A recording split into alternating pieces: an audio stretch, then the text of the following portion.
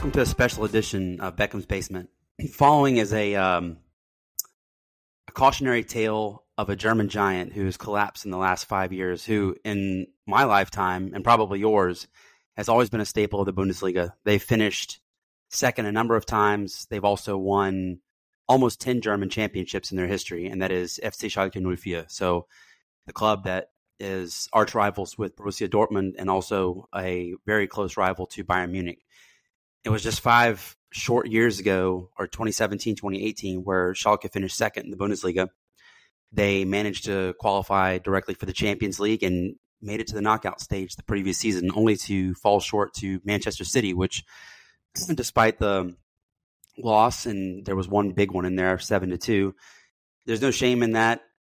You know, Man City is a great side, but this is a tale that we've seen all too often. Clubs like Bordeaux, Lyon's facing it right now, Parma in Italy, Palermo. The list goes on and on. Everton almost made the drop the last couple of seasons in England. You've even seen clubs, obviously, like Manchester United struggle recently, Chelsea, not in relegation zone, but struggle nonetheless. There's countless other tales of major clubs, and even in Germany, Kaiserslautern, 3-time Bundesliga champions. Stuttgart has dropped twice in the last five or 6 years, I believe. 2015, 16, they made the drop. They've dropped again since then. This season, they're having a nice rebound, but Karlsruhe, Nuremberg, another almost double-digit time German champion. They are also perennially Bundesliga 2 participants. So this is two guests that I have, Richard Kharman and Jack Mangan. They are the hosts of the Schalke America podcast, and they're going to give a detailed view as to what's happened at the club, how COVID affected it, how finances have been mismanaged, how Clemens Tönnies, who was in charge of the club, had his scandals, and of course, it didn't do necessarily the best for the club. Bad reinvestment. The Knabenschmiede, which was the best youth system in Germany, has kind of gone to the wayside. And when they sold talent such as Manuel Neuer or Leroy Sané in the past, they've always been able to replenish it. And players like Max Meyer, who were supposed to be the next generation, didn't pan out. And after a transfer to England, he quickly flamed out after leaving Schalke. And of course, they lost Leon Goretzka on a free. Normally, they would profit on these types of players and be able to replenish. But we're going to take a deep dive into Schalke, and I hope that you enjoy the interview, and I hope that you get some good information from Richard and Jack. They're very knowledgeable in Schalke, and as a sort of a German football purist, it seems a little bit odd to me not to see them in the first Bundesliga table week in, week out, competing in within the top 6. So hope you enjoy, and we'll see you on the other end. All right, joining me this time are 2 old friends of mine from podcast years gone by. It's our first time talking to each other in, I think, maybe 2 or 3 years. Richard, Jack, how are you guys doing? Hey, doing well, doing well. A blast from yesteryear. Yeah, it's been a minute. I think the last time we actually talked, Richard, was we were talking Serie A. So this is a nice change to get back to Bundesliga here tonight. During COVID too, right? So yeah, it's been a while. It was during COVID. Yeah, it was. I think it was the 2021 season. It was right after the COVID interruption season, if you will. So we're talking second Bundesliga now, and a club that, by all accounts, would be considered German royalty. I mean, they're right there in terms of total championships won. I think Nuremberg and Schalke are level, right behind Bayern. I think they both have either 8 or 9. And none of those which came during the Bundesliga era, but still you have to count what you count. And Schalke finished second place in the Bundesliga a number of times, most recently the 2017-18 season. And that's exactly where I want to begin, because this is kind of a cautionary tale of what can happen. And I'm going to get you two gentlemen to explain to me what exactly has happened, because all throughout my existence of watching football, Schalke has been a force to be reckoned with in the first Bundesliga. Seeing them relegated just a few years ago was even more shocking than Hamburg going down before them, the season before them. So having never been relegated before in their history. So Schalke 2017-18, Domenico Tedesco comes in. They finish second place, obviously distant second place to Bayern, but still second place nonetheless. They qualify for the Champions League. They win the Revere Derby against Dortmund, which is a huge, huge matchup. And the next season, they get to the Champions League knockout stage, losing only to Manchester City, which there's no shame in that in the knockout stage. Guys, what happened after that Tedesco season in the immediate season following that? Because there was no follow-up to the domestic success, even though they did pretty well in Europe.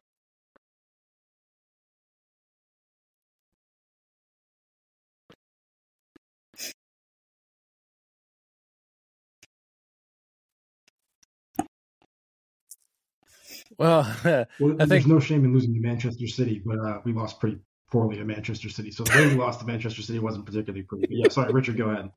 No, yeah, I'm glad you said that because I was going to say that too. I was like, well, for us, I think that's when we call it Tedesco time. Not only shout out to Ethan, our friend with Schalke, but that season was a nice season. I think Schalke has really been in a downhill decline ever since Raul and Huntelaar left, right, the first time. And so I think that season we had high hopes with his young manager, Domenico Tedesco, obviously someone who was in the same class as Julian Nagelsmann. People thought of him as a genius in the making, and so to see what he did with Schalke, got him to second place. Was it the best football at all times? I mean, Jack and I talked about on the podcast numerous times that no, it wasn't always the best. He got the results, but it didn't seem sustainable for long term. But I think the problems that happened with Schalke were in the making for a while. It's with mismanagement, not only with Tony's, but everything in the background just seemed. We weren't doing things the Schalke way, and it seemed like we were spending money on players that really didn't have any kind of upside. We weren't really investing in the Knappenschmiede as much as we had in the past. Things, even despite that second place, it seemed like a very a Band-Aid on what a bigger problem was to come. Jack, what are your thoughts on the rest of that season? I mean, I think something that you and I talked about, Richard, during the 2017 season a lot was we got kind of fortunate with where we got a lot of our goals that year. There's a lot of goals from set pieces, from dead ball situations, whether penalties or corner kicks or free kick situations. Daniel Caligiuri playing a lot of balls. And so I think that sort of papered over what actually wasn't that strong of a team in certain areas, particularly in the attack. And so that second place may have been a little bit of a false dawn. We didn't reinforce our squad on the back end of that. And then I think we kind of got found out in the second year under Tedesco. I think you're also in 2017 kind of witnessing the last ride of kind of a true like Schalke Knappenschmiede presence in Leon Goretzka and Max Meyer's final seasons before they both departed the club on free transfers, by the way. Another theme of Schalke and contributor to their demise, especially with our financial situation being what it is, not capitalizing on some of those youth players over time. But I don't think we've seen youth products of that quality since. I mean, you can make an argument that Asano Idraogo, currently the second division, is trending in that direction, but it's been a little bit in the wilderness with some of the guys that we've seen come through, haven't quite reached that level. The squad deteriorated, didn't have the finances to replace people, and then the whole thing just. So the following season, 2018-19, you guys you did say you lost in spectacular fashion to City, but it's the knockout stage nonetheless. You guys made it to the group stage in the Champions League. Not every German club can say that. There've been plenty of times where Leverkusen had a good squad, finished third, dropped down to Europa. Wolfsburg the same, but Schalke made it through, even though they finished 14th in the league. So right then and there, that's kind of an exclamation point for me. You go from second to 14th, and there's a 20 point plus point differential. And you guys in that season, 2018-19, were only 5 points off of the relegation zone. So, I mean, was that were you guys already alarmed by that point, like saying that something's not right here, or did you look at that as just you were pulling double duty in Europe and the Bundesliga, and you guys were just overmatched?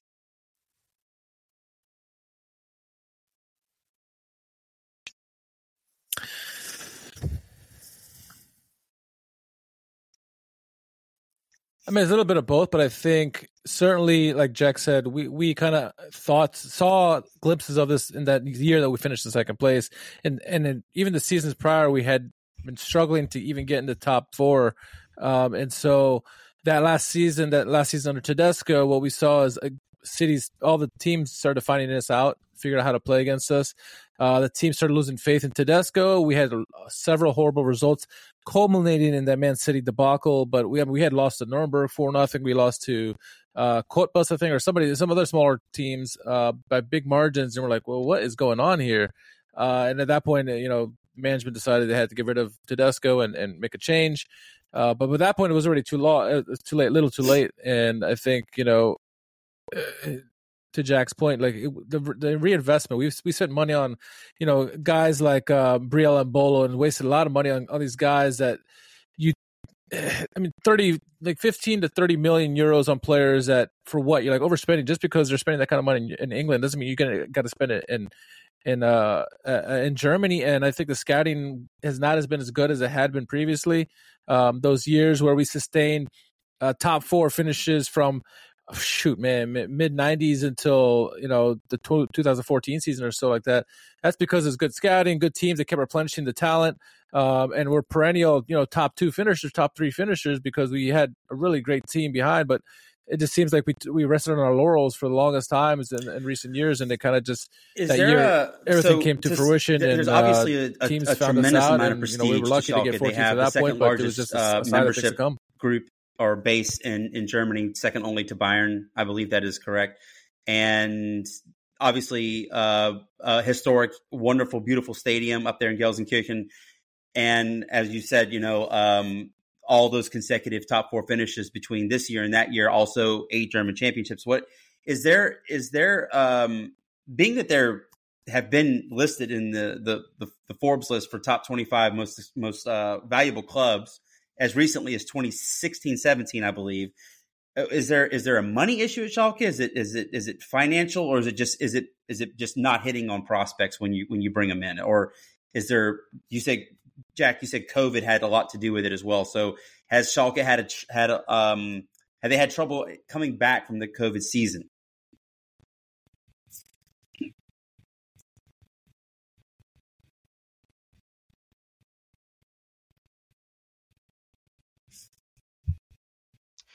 Yeah, I mean, I think COVID kind of punched us while we were down to some extent. I mean, I think towards the back end of the previous decade, you were starting to see, a long period of sort of financial mismanagement catch up with the club. And yeah, the people that we were spending large amounts of money on were players that we were investing in to be able to flip for a profit, anything along those lines. I mean, look at some of the signings we had towards the end, like Sebastian Rudy. I think that was like 16 million from Bayern at the time, or something along those lines. I mean, absolute bust in terms of a contributor, the way something you can make money on, or like I said, a player you can invest in. But yeah, I mean, it's only COVID hits. There's no fans in the stadium providing that source of revenue, and yeah, it was extremely precarious for Schalke for a bit. There was a moment where we had to have the local state government co-sign, I think, a $40 million loan in order for us to essentially stay solvent and get a license and be financially solvent enough to continue to compete. And so when you're in a position where you're having to have the local taxpayers on hook, essentially, to continue the survival of your club, I mean, I think that speaks to how close we were actually coming to financial disaster. We're making progress towards steadying that ship, but I think that also sort of relies upon a return to the Bundesliga sooner rather than later, or at least certainly not getting relegated and falling even further. I think if we were to get relegated further down to Division 3, that would certainly be pretty disastrous for the financial stability going forward. So, yeah, it's not just a matter of Richard, when I think of the last 10 years of Schalke football, one guy comes to mind, and he's on this poster that's on my wall up here, 2014 World Champions, and it's Benedikt Höwedes. And I say that because, to me, he always came across on the national team as one of the guys that was a leader in the dressing room, but also he was the Schalke captain. And is there also maybe a point where one could say maybe there's been a lack of leadership within the dressing room in terms of that central figure? Has that been missing, or has there been someone that stepped into? I've never really thought of anyone that came in and filled his shoes per se.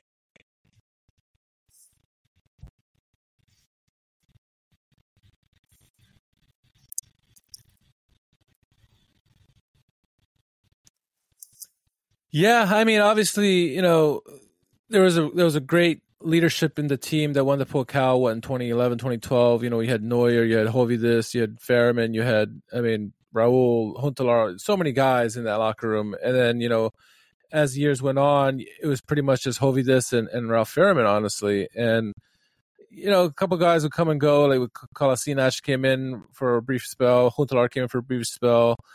Hovidis and Kharman were the main guys. But I think it's not only that the leadership was there, but even that was their, not, I want to say their commitment, but I want to say like everyone just started feeling like the pressure that the reinvestment, everything that's going on in the back scenes wasn't working out to their favor, and the results on the pitch weren't, coming out favorably. And so the team just struggled together. It didn't matter if they had the leadership there. Naldo was there for the 2016, 2017, 2018 seasons. And, he's great to have in the locker room. He was another big one there, but it just seemed like the butt heads with Tedesco that second season really kind of took things to really sour. Tedesco put a split between him and Naldo, him and Hovidis. And it just seemed like the faith in that locker room started to wane, even though the leadership was there. It just wasn't enough. And we've had a consistent presence of Buskins, Asamoah on the bench there for years. It seems like, and that's still nothing. It wasn't good enough to keep Schalke. Jack, here we go. We're going to skip forward. On the pitch and off the pitch. We're in 2020, 2021. Overtook everything. The bottom and falls out. Was too much to bear for everyone. 18th place, 15 points off of 17. 17 points off of relegation, 19 points off of safety, 3 wins, 7 draws, 24 losses. So what happened that season? How did it go from, 12th place the year before, even that COVID rebound season, they come back, or 2019, 2020, the COVID season, and then to the next year, it just completely falls out. What happened in that season to make it go so badly for Schalke?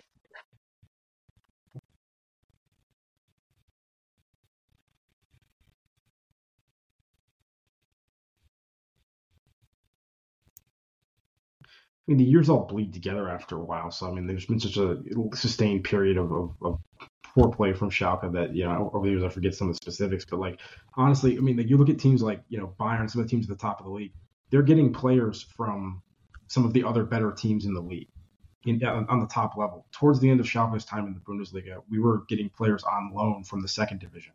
We're relying on second division talent and hoping that it can translate to the top division. So in terms of what we can afford in our recruitment, once again, the squad was pretty poor. We started relying kind of heavily on the youth system, but once again, not being able to generate players kind of the quality I think that we're sort of used to seeing. And a lot of these guys, regardless of how Richard and I have sort of felt about some of them, whether positively or negatively, haven't really stuck around.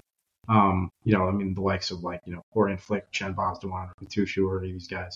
A lot of these people that we've seen come through, most of them haven't worked out. I think it was probably a little bit too early for the arrival of a Malik Chow or something along those lines. But the whole situation at the club, I think, just spiraled, and it was way too oppressive, I think, for the team to even overcome, even if we had better talent. I think we had a squad that was probably deserving of being relegated at the time, but the mood and the energy at the club was so negative, and the weight of that was so overwhelming that, I don't know how a team wouldn't have collapsed under that pressure constantly. The first goal goes in, and the head's dropping, that you're in. So, Richard, there's some good news in this. 2021-22 comes around. Schalke is now in a place where they are very, very unfamiliar with second Bundesliga, but they win it. They actually win the entire league to win direct promotion back to the Bundesliga. Tell me, do you have any memories about that season? You guys were the champions of the second league. Looked like things were heading in the right direction. Typically, when a club, especially an established one, if you would think to yourself, now, if Darmstadt and Ingolstadt can get promoted in 2014-15, and they can both stay up at least 1 year, and they are minuscule based on population in terms of the cities they're in, finances. There was also the talk about Darmstadt having mold in their showers when they first came to the Bundesliga. Bayern refused to play there. I can understand why. I'm not kidding you. That was actually a true story. Schalke is a perennial Champions League or Europa League participant. They are rich when it comes to German football. So one would expect a direct promotion back to the first Bundesliga, back to the prime time. This was like their learning lesson. They got to the second tier They made it right back up. They won the league. What were your thoughts coming out of that season? Like, did you have high hopes for what was to come for last season based on what you did in the second Bundesliga, the success you had?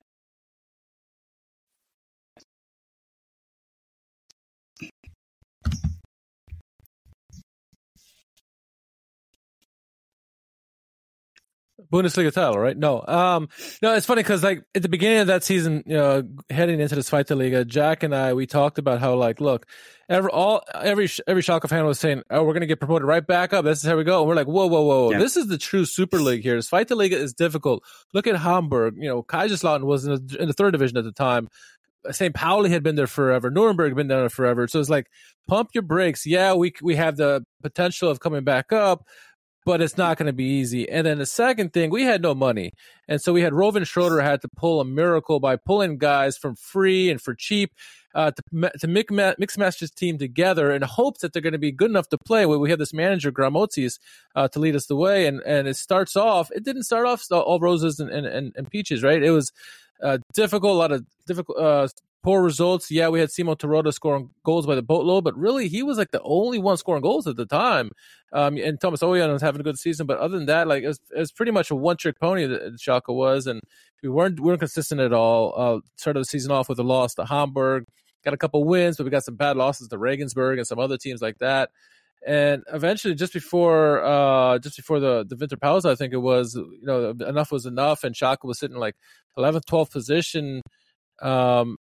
And not even then. I think it happened much later, but ultimately what it was is Schalke was not looking like we're going to get promoted, and all of a sudden Buskins took over because Gramosi wasn't cutting it, and we went on this fantastic run at the end of the season, like 8 wins in a row, something crazy, and we won it on the last couple of weeks of the season. So that season was fantastic. It felt great that we went up because we did see, it was great to have Simon Taroda, guys like Marius Bulter and Rodrigo Salazar coming to the forefront, Thomas Owion. So we had high hopes for the next year, but there's also looking like, hey, Rovin Schroeder pieced this thing together with freebies and all this other stuff. We don't know what our team's going to look like next year. We had an idea what a small core would be, maybe a handful of guys, but we knew a bunch of guys were going to be gone, and we had a lot of changes going to happen. And so all we were hoping is that, look, hey, Rovin Schroeder is a genius, and so we're going to have to trust him that he's going to be able to figure it out again. But we were happy. It's the first time like Jack and I were talking about, it's the first time we were able to celebrate wins. Our Victory Monday, we call it, our podcast after a win. We had so many of those. We hadn't had that in many, many years, it seemed like, because wins are hard to come by. And that year was so fun just because we had a lot more wins. Games were more competitive. It was much more entertaining. Our watch-alongs were fun. So, yeah, it was a great season, and there were hopes, but we were both, Jack and I think, were like, hey, let's be cautious on this because we got 20 wins, which led the second Bundesliga in wins that season. So you guys had transfers, loans, whatever it is. So you had but yeah, we were optimistic, but definitely excited that we won the title. So even with that success, Jack, you were cautiously optimistic about going into last season's campaign, even having been the best team in the second tier.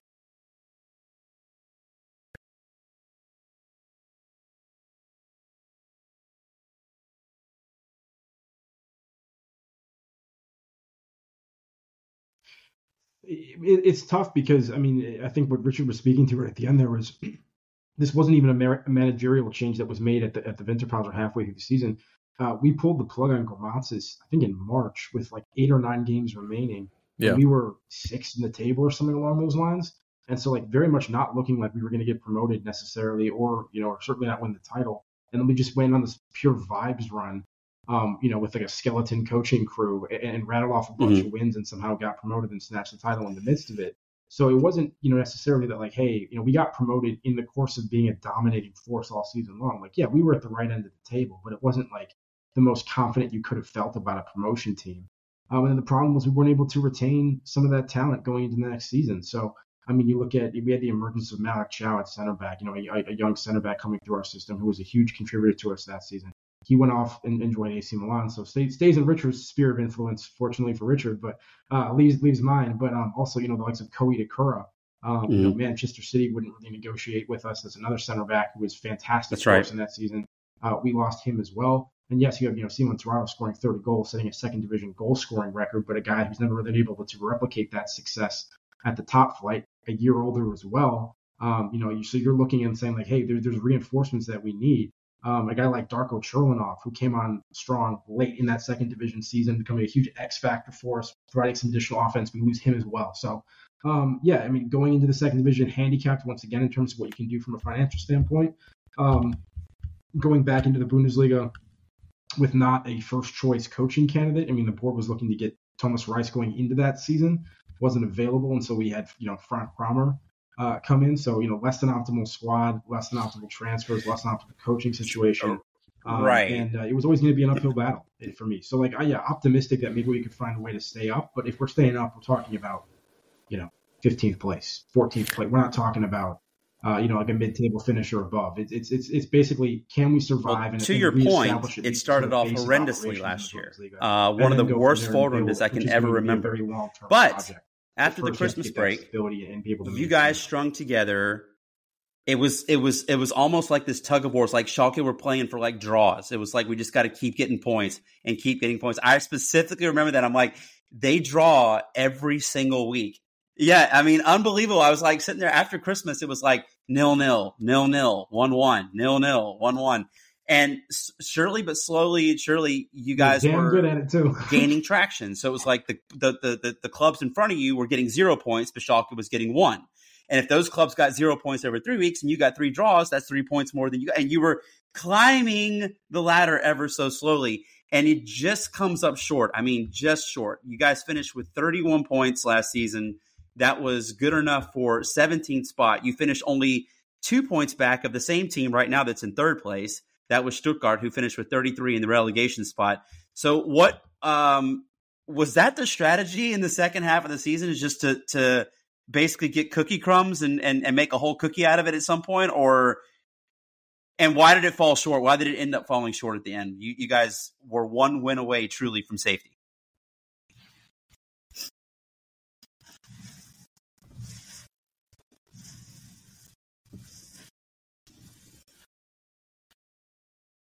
I think a lot ultimately comes, if you look in hindsight, was that the management's failure to hire Rice at the early time, or maybe the signing of Frankie Kramer, right? And there was a lot of argument going on with the management and the backroom staff, where Rowan Schroeder ends up leaving in the middle of the night and says, "I'm done. I can't do this anymore." And we woke up the next morning like, what just happened? Our savior from last year is gone. All of a sudden, just drops and leaves us, and Kramer's out, and we're like, what's going on? And obviously, at that time, they really wanted Rice to come in there, whether Schroeder wanted that or not, who knows? But when Rice came in, they knew that, hey, we're looking at relegation dead in the face again. We need to figure out some way to stave it off.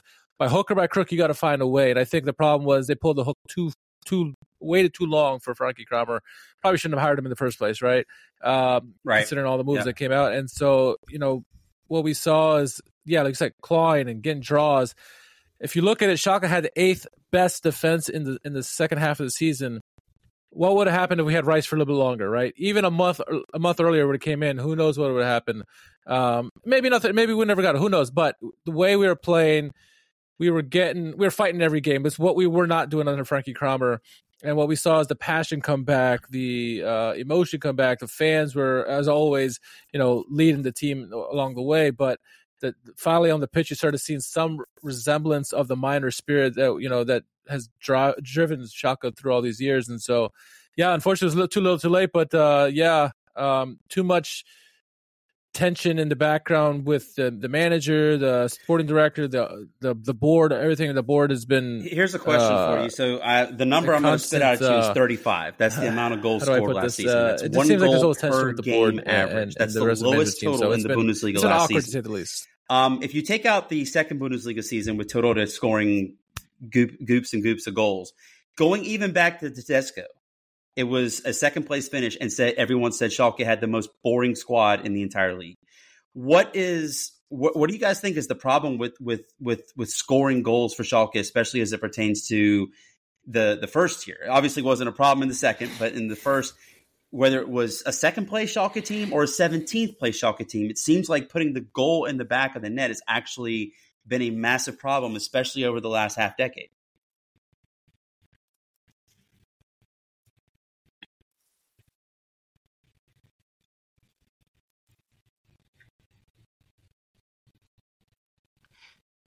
I think there's a lot you can say about the managers we had and the inability to establish actually like an effective attack from sort of a philosophical standpoint. But I think honestly it just boils down to a lack of quality, man. Which I know it's basic, but I mean you look at some of the players we had. When Richard and I were becoming, or when I should speak for myself more, but like when I was becoming a Schalke supporter, Kevin Kharman, right, back in the day. Players like that, get Raul. We have Klaas-Jan Huntelaar as sort of a talismanic figure for a number of years, and there's really been no one that's been. And we go from that to to Franco Santo. I mean, I'm just saying, we haven't been able to replace that presence. Yeah, of course, Torrada, legendary second division figure, had that incredible season. But we look who we're dealing with now. I mean, it's still Torrada. It's Sebastian Polter. It's just like we haven't had those guys. Harit was maybe that a light in the darkness for a bit in terms of a midfield spark, somebody that could create some offense, but there hasn't been enough around them consistently, and it hasn't been cohesive enough. Yeah, it's been frustrating. I mean, and I think like Schalke fans don't even necessarily demand that. I feel like we're happy getting results other ways. I mean, I think we're okay with those kind of things, but every once in a while, man, it'd be nice. And that's part of why the second division was so fun the first time we were down there, is because it was like, hey, we don't want to be here. This is a bad situation. The club really needs to bounce back and find some success. But like at the same time, we had a fucking striker again, like excuse my language, that could bank some goals. And you forgot to mention the awesomeness that was Kevin Prince Boateng. It'd be nice if we could find some of that, and maybe some of that starts getting some prospects coming through. So let's talk about this season then real quick. So obviously another inauspicious start for Schalke. They do get a win last weekend, and I saw at halftime, I think they were did they win today in the cup? Okay, extra time. Okay, that's that. Okay, so I was at halftime's the last time I saw a score, but lost in extra time. So they're out of the relegation zone right now in the second. I believe. I think you guys are in 16th, or you're in the relegation. Yeah, you're in the relegation spot. Sorry, you would not go directly down. So I think you play Ulm right now, which my entire adult life, Ulm has been like an amateur club, which is just weird to see them in the third. 16th. Where does it go from here? Where do you guys? Obviously, Jack, you saying that Schalke in the third tier is just unimaginable for me. Like this right now seems very hard to believe, but that would be unimaginable. But three-time Bundesliga champions Kaiserslautern have made that journey themselves to the third tier. It's not something that's out of the realm of possibility, because I've seen Kaiserslautern in the last quarter century playing in Europe, and I've seen them playing in the third tier of German football. And that's a really dark place to be. Ask 1860 Munich. They've been down there for a while. So what do you think? I know you guys just made another managerial change a couple weeks ago. What is the path going forward for the Royal Blues of German football?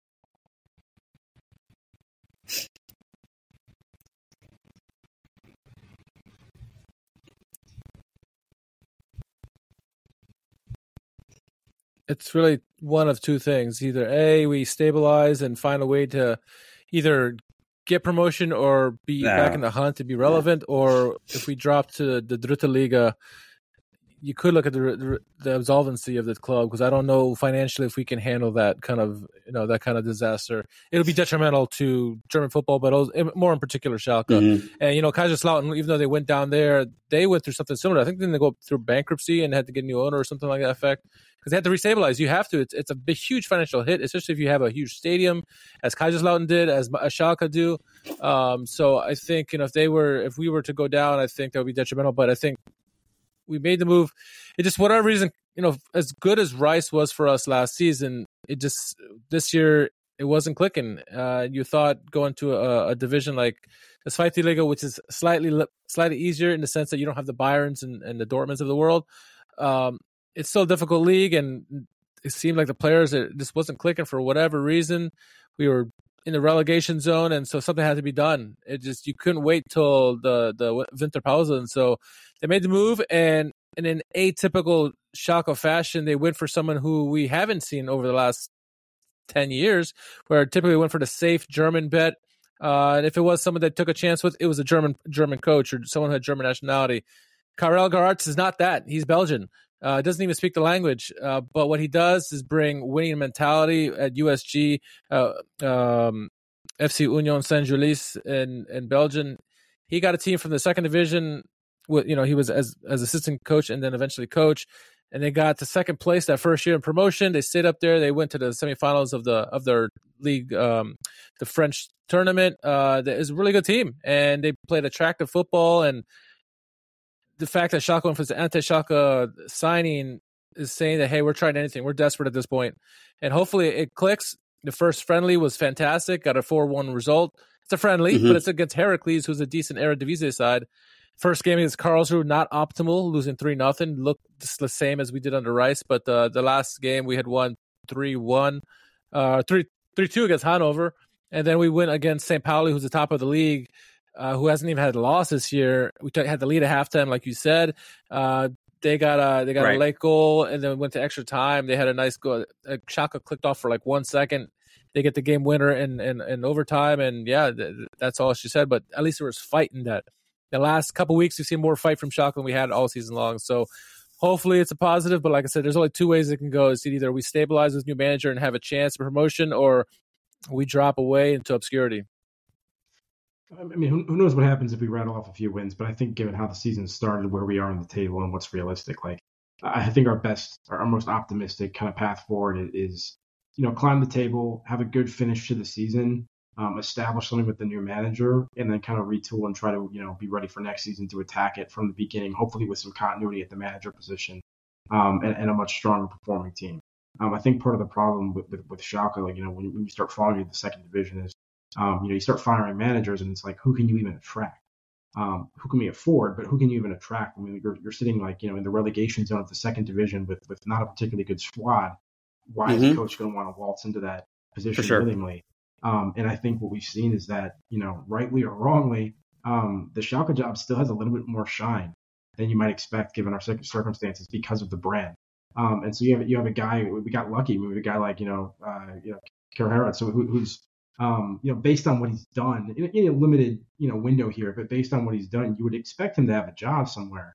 And he wasn't re-signed at USG and was available, and we somehow were able to bring him in. It's the guy that made a nice run in Europe, all this kind of stuff. And I think, how's it going to work out? We'll have to wait and see. But at least he's coming in and speaking very plainly and directly, and not being afraid to address the problems, and not calling players out and throwing them under the bus, but like letting people know when there's an issue and when things aren't good enough, and trying to instill a winning mentality back in the team, which is part of the biggest issue over the past few seasons, just the culture and the negativity and that cloud that's constantly hanging over Schalke and the squad that makes it so difficult to be positive and to be confident. And so it's interesting, Richard, you mentioned the word insolvency, days, and that's a word that if you look at the last, I'd say 30 years of German football, and you take like a top five, like the top five clubs, it's obviously, you have to say Schalke, Bayern, Dortmund, probably maybe Stuttgart, Kaiserslautern, Leverkusen's in there somewhere.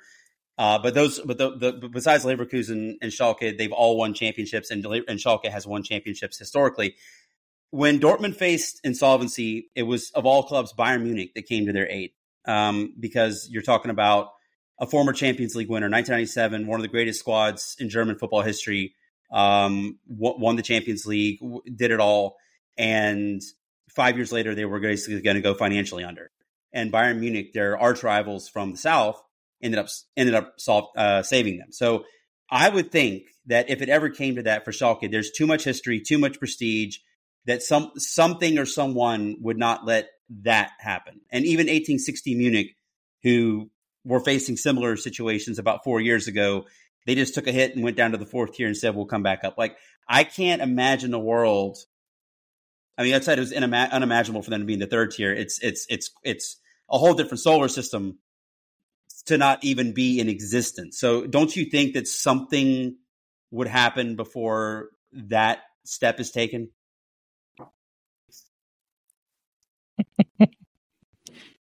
Yep.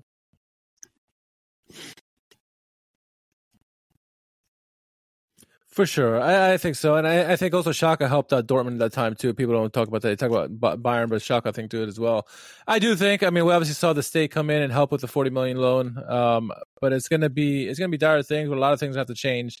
People already, we're in a time where everyone always said it's a 50 plus one, and that's it.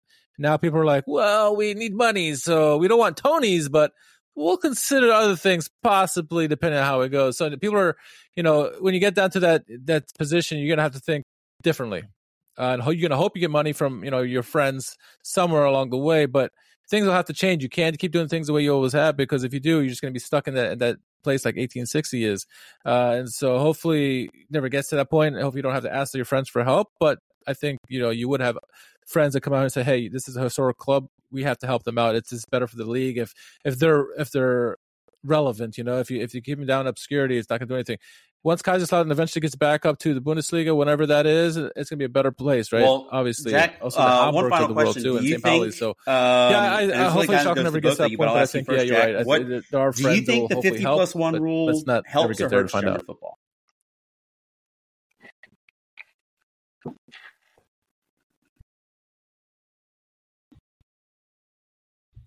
Well, prices are low because 50 plus 1, right? So it's always saying that you can go, you can take the family out to the ballpark. It depends on what you're, but I argue you can also do that in a Braves game, even though they're, the World Champions 2 years ago. If you sit in the nosebleeds, you can do it. I see families do it all the time. The other, in all seriousness, I know that's part of it, right? The fan experience, but also you're kind of seeing where it seems like in the last 10 years, especially with 50 plus 1, the only club that really gets past consistently the group of 16 in the Champions League is Bayern. You see Dortmund stop there. You see Schalke stop there. Leverkusen will get out, then they'll stop there. Wolfsburg is the exception to that when they had Kevin De Bruyne. How can you not, right? But even they were susceptible. Yeah, it's a fun team, but they, Real Madrid got them. That was, they replaced him with a Schalke Knabenschmiede graduate himself and Julian Draxler, who went to Wolfsburg and then went on to other things. But my question in that would be, what I value is, I guess, German competitiveness, like in terms of having someone else other than Bayern win the league, and also having these clubs like, say an investor wanted to come in, and say, I'm going to pump in, 500 million into Schalke or whatever. I want to make Dortmund where they are now right there with Bayern, not just like last season, but every season. Or somebody says, Mercedes-Benz says, we're going to go all in on Stuttgart and just pump the money into them. So that's, I guess that's what I'm saying is, like, I have this fear that German football is kind of being left behind on the international scene. Despite, I know the fact Frankfurt won the Europa League a couple of years ago, but I think that was an anomaly. When you look at it in the last 10 years, it's always Bayern in the Champions League.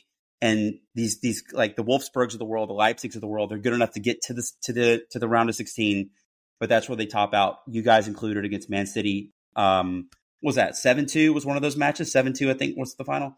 And that's not being competitive at that point. That's just Pep Guardiola, like, playing with you. So my question is, do you think it hurts German football from a competitive standpoint? Yeah. Yeah.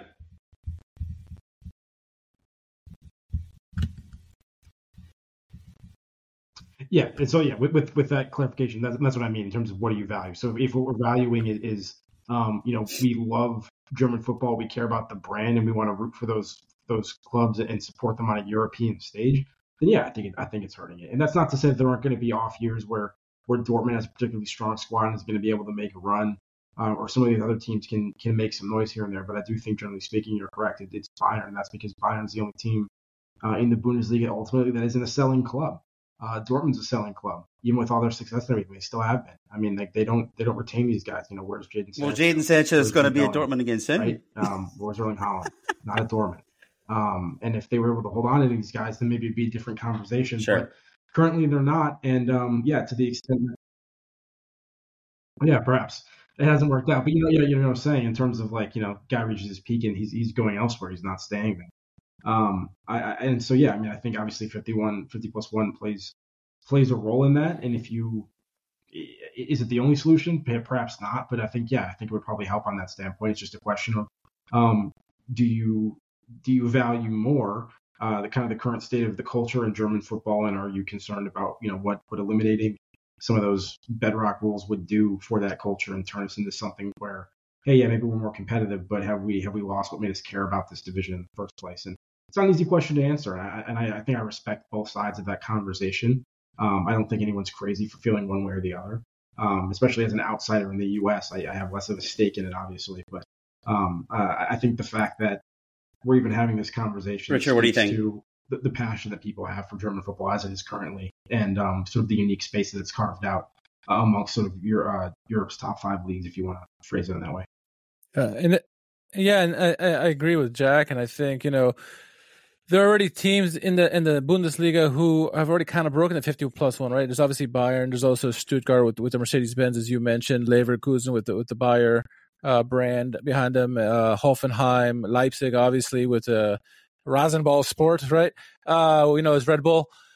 So there are teams that are finding ways to do this, but they're sticking within the means, or they're sticking behind the tradition still to an extent.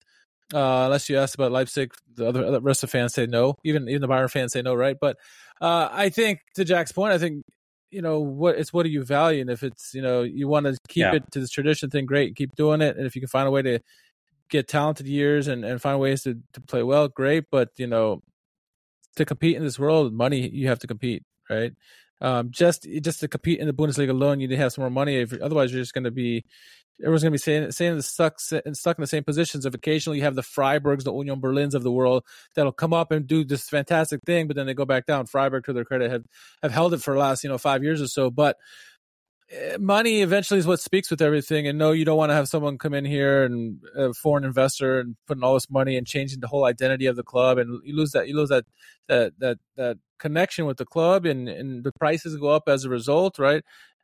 Same thing I know here with the Penguins. They won the Stanley Cup, back-to-back Stanley Cups in recent years, and prices went up to, cheap seats were in the 100+, which is ridiculous at this point. So I understand why 50+1 is so important, but again, it's unless you have a team that whose owner has some stability with money that is part of the 50+1. For a while we did have Clemens Tony. He did have money, right? But but he couldn't get out of his own way, right? And eventually he had to go because his I'm not going to go there, but he had to go. But unless you have someone like that, you really got to find some other means. And I don't know, we'll see what happens with Schalke and the rest of the Bundesliga. But it's certainly a debate. It can go either way. And like Jack, I see both sides of it. And like you said, we're from the outside looking in, but there's certainly valid points to both sides of it for sure. So I guess I understand when they say they fight wholeheartedly saying they want 50+1. And I also see the point of Newcastle supporter, getting an investor in there, getting a little bit of money, and then getting out of your own way. So you're in the Champions League. It's difficult. The season before that, you were almost relegated. In one season, you go from relegation almost to the Champions League, and I have daydreams as a Nuremberg supporter to be like, wow, wouldn't it be nice to actually compete with Bayern twice a year, go to the Allianz Arena, steal a point, take them to the Frankenstadion, win 3 points. Yeah, that's a nice but that can't happen without some Qatari coming over and pumping in 500 mil into Nuremberg. That's just not going to happen. They're not going to get it with no pun intended, but the guy's name is actually Nürnberger. They're not going to get it with players like that playing for them. And it also, as you and I, Richard, have talked about before, Nuremberg was a little bit of a feeding academy to Schalke when you guys were on top and we were in the second tier.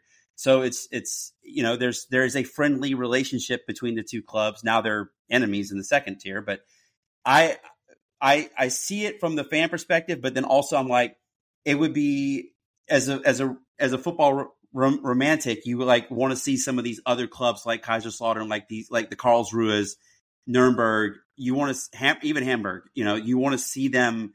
I guess it's the table of my childhood, like that table, like 92, 93. I have nostalgia for that table, and you guys were included in that. But also with Saarbrücken. I mean, that's okay. Like that's just probably never going to happen. But I'm sure Saarbrücken supporters would love to have Etihad Airways come in and pump in some money into Saarbrücken. So I see both sides like you do. I know that a lot of people are like, I don't want to pay $50 for a Braves ticket when it used to be 25, but that's what you get when you win the World Series. And, that's unfortunately in English football when, City wins a treble, ticket prices are going to go up. That's just, that's the name of the game. Germany has not fallen victim to the yet because of how things are. But Richard, as you point out, Leipzig follows the 50+1 rule like we all know they do, right? I mean, I think they have like a 5-member board and they all are with Red Bull. Yeah. So, but guys, this has been a lot of fun. I have thoroughly enjoyed it catching back up with you two and talking about your club. And it's a club that I wish all the success in the world to. I want to see them back up. And, I know it's a tough period right now, but I think that I at the very least, I think that they'll stabilize and we'll have a solid second-tier season.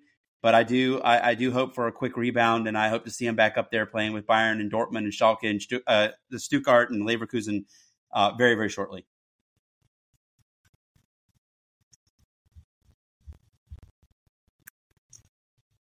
Yeah, you got it, man. Anytime. All right, well, guys, have a great night, and I will talk to you soon. Fingers crossed. We appreciate right. the emotional and moral support. We certainly need it at times. Thanks again to Jack Mangan and Richard Kharman for coming on to Beckham's Basement to discuss the situation at Schalke 04. And I hope everyone had a good lesson to be learned from this as to what can happen when funds are mismanaged, players are sold for little to no fees, bad reinvestments are made, and scouting goes to the wayside. Schalke is actually a little bit on parallel with Lyon because Lyon had the best youth academy in France at one time, and Schalke was undisputed. They were the undisputed kings of German football in terms of their youth academy.